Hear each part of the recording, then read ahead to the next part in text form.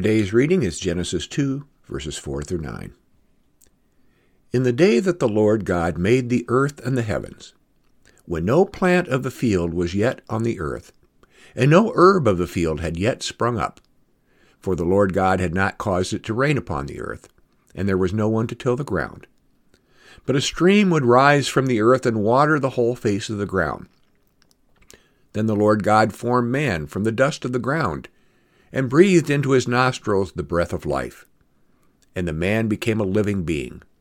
And the Lord God planted a garden in Eden, in the east, and there he put the man whom he had formed. Out of the ground the Lord God made to grow every tree that is pleasant to the sight, and good for food, the tree of life also in the midst of the garden, and the tree of the knowledge of good and evil.